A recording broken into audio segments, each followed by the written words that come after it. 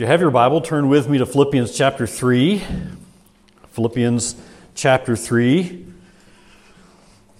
A good example is a good thing, isn't it?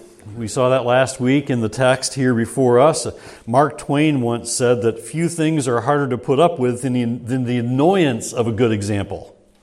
Maybe you know what that's like. If you had an older sibling who was a good example, or maybe you had a younger sibling who was a good example, and that sibling was annoying.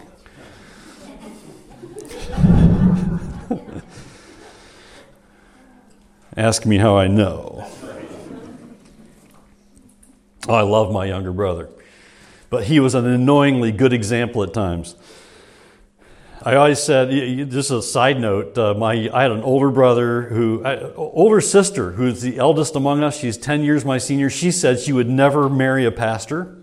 She did not, but her husband became a pastor.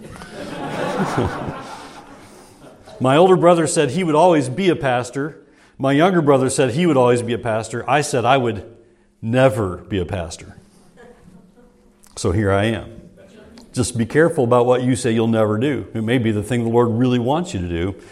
And He is patient. I can attest to that also. But yes, that saying from Mark Twain, few things are harder to put up with than the annoyance of a good example. One day a Christian dad was explaining to his little boy what a Christian is. And in his innocence, the youngster looked at his dad and said, "Dad, have I ever seen a Christian?" Ouch. A dad does not want to hear that when he's trying to explain to his son what a Christian looks like. He wants his son to see him as a Christian, right? And I think that's likely the heart cry of our hearts. If you're a believer, you want to be seen as a believer. I hope that's your heart. I hope that's your strong desire, that you want people to see you and see the way you live and hear what you say and recognize you as a follower of Jesus. Last week here in Philippians 3, we looked at Paul's instruction to follow his example and the example of other growing godly believers. And we noted then that it is good and it is necessary to have godly examples. God has also given us those who are godly saints, people who have gone on before us, who are now dead, and we look to their biographies or we look to their place in history and we realize they finished well. And we want to follow their example. That's good. I encourage you to do that. Read good biographies of saints who have gone on before and have finished well. Follow their example. Godly examples are important and they are necessary. And so Paul says, look at Philippians 3 and verse 17. Paul says, "Brothers, join in imitating me and keep your eyes on those who walk according to the example you have in us." That we looked at last week, but in the following verses, Paul moves from instructing believers to imitate godly examples to warning believers to be on guard against sinful examples. The urgency of being on guard against sinful examples is clear here in the strong language that Paul uses in verse 18 and verse 19. So I want you to look to those verses now. Follow along in your copy of God's Word as I read from the English Standard Version, beginning with verse 18. "For many of whom I have often told you, and now tell you even with tears, walk as enemies of the cross of Christ. Their end is destruction, their God is their belly, and they glory in their shame with minds set on earthly things." There are godly examples that we should imitate, and there are sinful examples that we must avoid, that we must be on guard against being swept into being like and following. So Paul raises a red flag here when he calls out these people who are sinful examples. He calls them Enemies of the cross of Christ. That's strong language. Enemies of the cross of Christ. This is serious. When I get to a passage like this, I realize this is serious. We need to pay attention to this. Note first how the enemy is described. Notice in verse 18 that Paul says that many walk as enemies of the cross of Christ. I don't like hearing that. I want many to be obedient to Christ. I want many to be followers of Christ, yielding at the foot of the cross to the Lord Jesus Christ's work in their lives with the Word. But that's not what we hear in this place. Many are enemies of the cross of Christ. And Paul doesn't seem to narrow this down to a specific group of people, but it does seem very clear to me that Paul is pointing to people who say they are Christians. In this context, I think what he's talking about people who say they're Christians, but their lifestyle betrays the cross of Christ. And their lifestyle exposes them for not being followers of Christ. There were people like this in Paul's day. And there are people like this in our day. People who, on the surface, seem to be all right. They seem to be believers even. They may be even faithful church attenders. They may go to church, they may talk the talk, but in reality they have not trusted in Jesus Christ and in Him alone for the forgiveness of their sins and the gift of eternal life. Salvation through Christ. They've not truly trusted in Him. They know about Jesus. They know how to appear like they know Him because they've learned, but they aren't becoming more Christ-like, because they aren't truly believers in and followers of Jesus. Being a follower of Jesus is not a throwaway phrase. I don't know if you use that or not. I don't know if you call yourself a follower of Christ or a follower of Jesus. If you're a believer in the Lord Jesus Christ, you should use that phrase, but you should also live that phrase. When someone appears on the surface to be a believer but isn't truly following Jesus, their life is ultimately only leading people away from Christ, away from the truth of God's Word. Paul speaks of this kind of person in 2 Corinthians 11 and verse 13 when he writes, "For such men are false apostles, deceitful workmen, distinguishing themselves as apostles of Christ."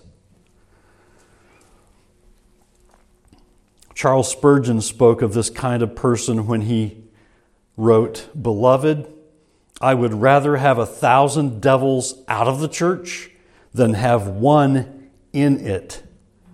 I do not care about all the adversaries outside. Our greatest cause of fear is from the crafty wolves in sheep's clothing that devour the flock. It is against such that we would denounce in holy wrath the solemn sentence of divine indignation, and for such we would shed our bitterest tears of sorrow. They are enemies of the cross of Christ." Is this, you might be sitting there thinking, is this really a serious problem? Yes, it is. Note how Paul mentions he has often warned them, these believers he's writing to at Philippi, he's often warned them of this problem, and now he does so with tears. That's sobering, isn't it? This is serious. It's a grievous problem for Paul to have to remind them of people who do not walk in obedience to Christ. Not as followers of Jesus, but of people who walk as enemies of the cross of Christ. Now, it may surprise you to hear this, but not everyone who professes to be a believer in Jesus Christ truly is. How can this be? It's for the same reason we hear Jesus saying this in Matthew chapter 7, verses 13 and 14, when we're told, "Enter by the narrow gate. For the gate is wide and the way is easy that leads to destruction, and those who enter by it are many. For the gate is narrow and the way is hard that leads to life, and those who find it are few. That is another sobering reminder, isn't it? Then Jesus warns about false teachers who would lead people astray in verse 15 when he says, "Beware of false prophets who come to you in sheep's clothing, but inwardly are ravenous wolves." Peter also warns believers against those who would lead people away from Christ, false teachers, in 2 Peter 2:1. Listen, "But false prophets also arose among the people, just as there will be false teachers among you who will secretly bring in destruction or destructive heresies, even denying the master who bought them, bringing upon themselves swift destruction." And then Paul also says this from Acts chapter 20, verses 28 through 30. "Pay careful attention to yourselves and to all the flock in which the Holy Spirit has made you overseers, to care for the church of God, which he obtained with his own blood. I know that after my departure, fierce wolves will come in among you, not sparing the flock, and from among your own selves will arise men speaking twisted things to draw away the disciples after them." It's clear throughout the Scriptures, it's clear here in Philippians that there are professors of faith in Jesus who are not possessors of faith in Jesus. There are people who say they believe in Christ, say they belong to Christ, but they don't truly believe or belong to Him. There's no true relationship. You might wonder, how can you tell? How can you tell a believer from an unbeliever? Often it's a matter of examining their life, examining their manner of living. Some people would say, "Judge not, that you be not judged." But we need to be really careful. That passage, often used against believers, is often taken out of context, because what that passage is teaching is, don't be hypocritical. Don't point at other people's sins when you're refusing to take care of your own. Believers, I think it was Warren Wiersbe who said, believers should be fruit inspectors. So it's stuck with me. We need to be able to look at one another and see fruit. And if you don't see fruit in someone who claims to be a believer, then maybe it's a signal to you to come alongside them and help encourage them toward Christ. Maybe they're not a believer. Maybe they just need to grow in Christ. And you can help them with that. We can disciple one another in these ways. For people who believe in Jesus, there should be a willing change in lifestyle. Note that I said people who are believers. This is a word of caution to us who see people who desperately need Christ, and we long for them to give their lives to Christ, to trust in the Lord Jesus Christ and be saved. We need to be really careful that we don't preach to them change and then believe. That's right. Because without the power of Christ in them, it's going to be really hard for them to live up to God's standard. In fact, even as believers, we realize more and more that we fail to live up to God's standard of righteousness because we're still dealing with sin. We still need to repent and thank God for the forgiveness He's already given us in Christ. But as unbelievers have no power to change without the Holy Spirit's help, and they don't gain the Holy Spirit until they put their faith in Jesus Christ. And so when you're witnessing to an unbeliever, be really careful you're not preaching law and you need to change. You need to give them hope. They need to know, too, that things are going to change for them when they put their faith in Christ, and things may not get easier. Things could get more challenging, but it is totally worth it. For people who believe in Jesus, there should be a willing change in lifestyle. Just as Jesus says in Matthew 16:24, "If anyone would come after me, let him deny himself and take up his cross and follow me." Believers, you know this to be true. Denying yourself is not easy, is it? And yet that's what we're called to do. We're called to learn to say no to the flesh again and again, instead choosing to honor the Lord Jesus Christ with our obedience. So when watching the life of a person who says they are a follower of Jesus, is there evidence that they're putting Christ first in their lives? Is there evidence that they're seeking to obey the Bible? Is there evidence of the fruit of the Spirit growing in their lives, such as that which we see in Galatians 5? Is there evidence of growing love and joy and peace and patience and kindness and goodness and faithfulness and gentleness and self-control? Believers, do you hear that? That's the kind of thing that we should be wanting to live up to be godly examples. It's also helpful for us to know this. It'll help us recognize a person's life we should not follow because we don't see these things growing in them.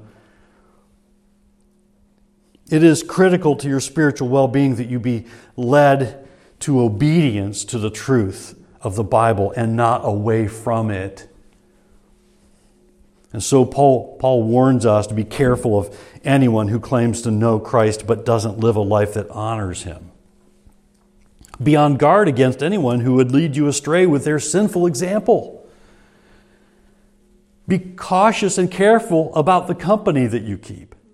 That doesn't mean that you shouldn't know any unbelievers. But you need to be careful that you're leading them toward Christ and they're not leading you away from Christ. Paul he wasn't being heartless here either. You might think, well, this is kind of insensitive of Paul. No, first of all, he cares about the church. He loves God's church for whom Christ died. He is deeply concerned. He's giving this warning even with tears. He's moved with compassion and emotion for God's people. He cared deeply for the spiritual welfare of God's children. How about you? I wonder, when you think of a passage like this, it can be dangerous for us to think, boy, there's all these people who we need to be on guard against. But are you looking at your own life as an opportunity to be an encouragement to others so that you're not numbered among these that we should guard against? Do you long to see God's church grow and become more and more Christ-like, and your brothers and sisters in Christ to grow in the fruit of the Spirit? Do you long for that? It's not just for your own good that you're here. That God put you in this fellowship so that you would be good for one another. That was Paul. He cared deeply for the spiritual welfare of God's children. He also knew the true condition of the enemies of the cross of Christ. And he was grieved that they were lost. He also knew the damage that they could cause in people's lives, and he knew their destiny. That's what we see next in the first phrase of verse 19. Note the destiny of the enemies of the cross of Christ. Look at verse 19 again, where we're told, their end is destruction. The word used here is the opposite of salvation. These kinds of people are headed for destruction. These enemies of the cross of Christ will face a day of judgment unless they turn from their sinfulness and turn to faith in Jesus Christ, believe in Him and be saved. Their future is far from a happy one. Eternal destruction awaits every enemy of the cross of Christ. Instead of receiving the gift of eternal life that's for all who trust in Jesus, the enemies of the cross of Christ face death and destruction, eternal separation from God, and punishment in hell. Their end is described this way in 2 Thessalonians 1:9. They will suffer the punishment of eternal destruction away from the presence of the Lord and from the glory of His might. Punishment for their sins is what unbelievers face. Their end is destruction, and we also ought to be grieved about this, just as Paul was. When you think of unbelievers around you, are you grieved that they don't know Christ, that they are blinded from the truth, that they need Christ and should have faith in Him? Does it concern you that you have neighbors who don't know Christ? Does it concern you that you have coworkers that need the Lord Jesus Christ.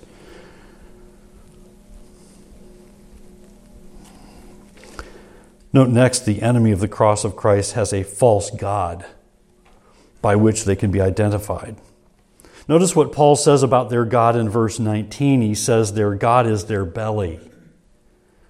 And he's not just saying that they are only about satisfying their physical hunger. He's pointing to all of their physical appetites, all of them. All of their passions and desires, including sensual desires. The idea here is that instead of serving God, enemies of the cross of Christ are consumed with gratifying all of their own physical passions and desires. They put serving themselves in every way over serving the one true and living God. They make idols out of their own physical desires, passions, and lust. Their philosophy is, if it feels good, do it. If it brings me pleasure, that's what I'll do. And in fact, you'll even hear language like this from the world, and it even creeps into the church. Follow your heart. That's right. I appreciate the Christian fellow who recently wrote a book called Don't Follow Your Heart.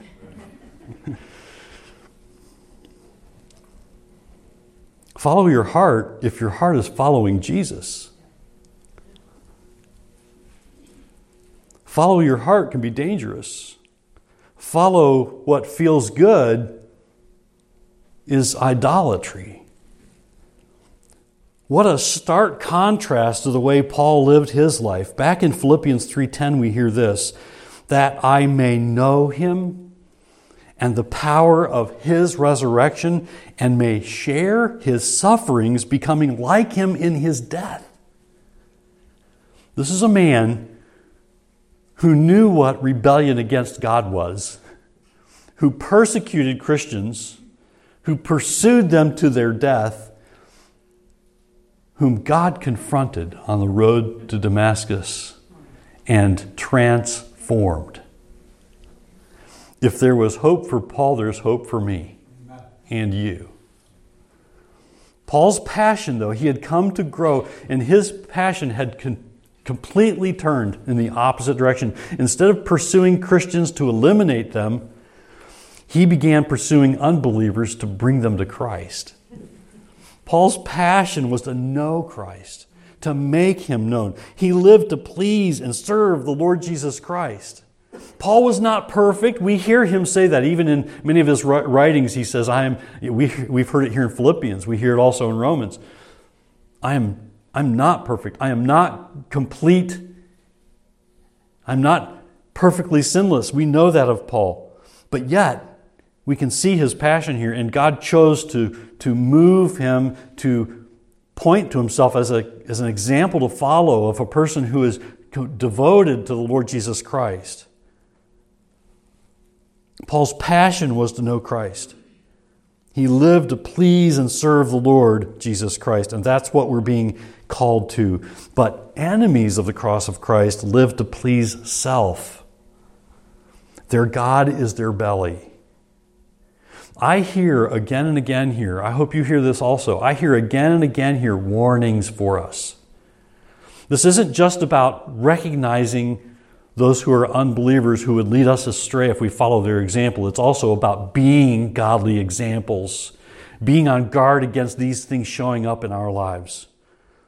Note also that they can be identified by what they celebrate. Enemies of the cross of Christ celebrate something that is not God-honoring. We see it in verse 19. Paul says, they glory in their shame with their minds set on earthly things.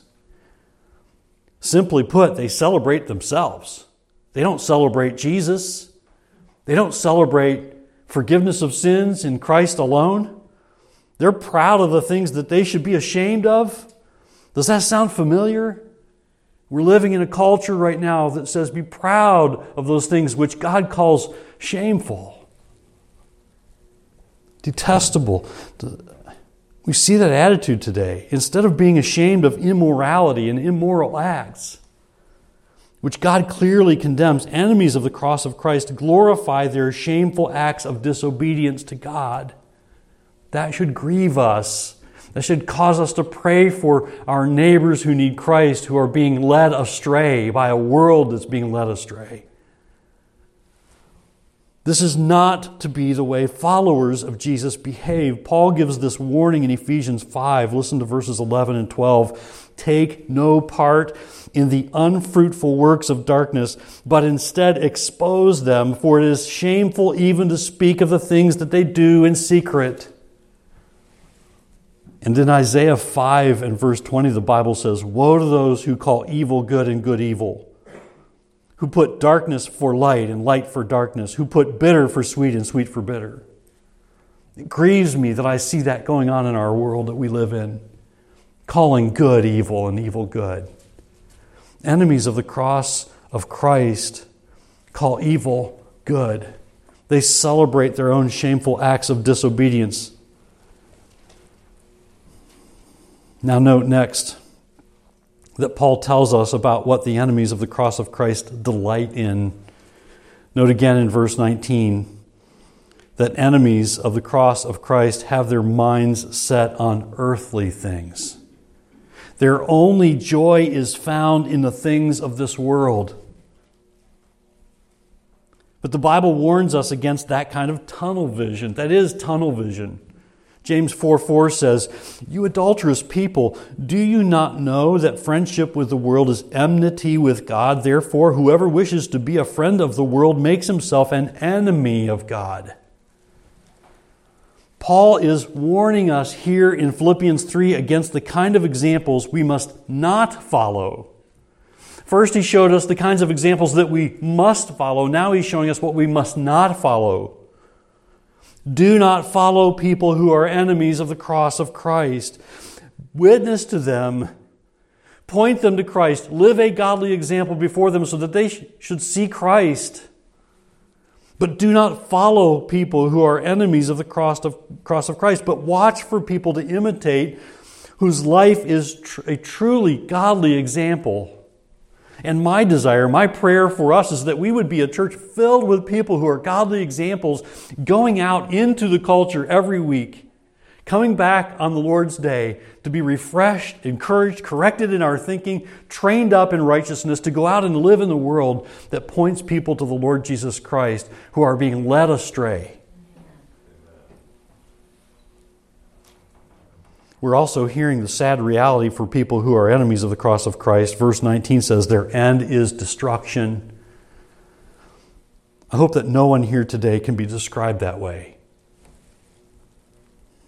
But it's possible. It's possible that you're hearing this and you're realizing that you have not taken seriously a passage like Romans 6:23 that warns and encourages. Romans 6:23 says, for the wages of sin is death. That's a warning. If you've not trusted in Jesus Christ, there's a warning there for you. The wages of sin is death. There's also encouragement here, but the free gift of God is eternal life in Christ Jesus our Lord. If you're realizing today that you do not have your faith placed in Jesus alone for the forgiveness of your sins, if you look at your life and realize you're just going through the motions, you need to trust in Jesus. And there's no time like now. Even where you sit in the stillness of your heart, you can cry out to God in prayer, thanking Him for the Lord Jesus Christ, telling Him that you believe in Jesus, asking for forgiveness. He will save you. He will give you His Spirit, and He will begin to help you become more like His Son.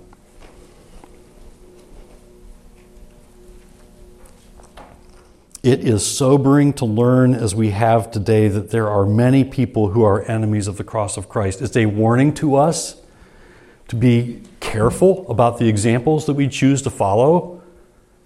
It's also a challenge to us to not be numbered among these kinds of people who lead people away from the truth instead of to the truth, away from Christ instead of to Christ. I hope this is your desire, to grow and grow and grow, as long as God gives you breath on this earth, to grow in Christ likeness. Amen. Keep following Jesus. Keep reading His Word. Keep coming to church. Keep fellowshipping with God's people. Keep serving in God's church alongside your brothers and sisters in Christ. Keep growing in Christ. Keep praying. Did I mention keep reading your Bible? I think I did. It's okay. You need the truth in you. You need to saturate your heart and mind with the truth of God's Word. It's sobering when we see a passage like this. It should be. Ask God for wisdom from His Word as you read it. Ask God to help you obey it and submit to it as you read it. Don't just look for the passages that apply to your wife or your husband or your children. Read them. They're for you. Ask God for wisdom from His Word so that you'll recognize godly examples, so that you'll have eyes that are tuned by the word of truth to see godly examples that you should imitate. And we should look for those kinds of examples that we can imitate. And we should long to be those examples that others can imitate.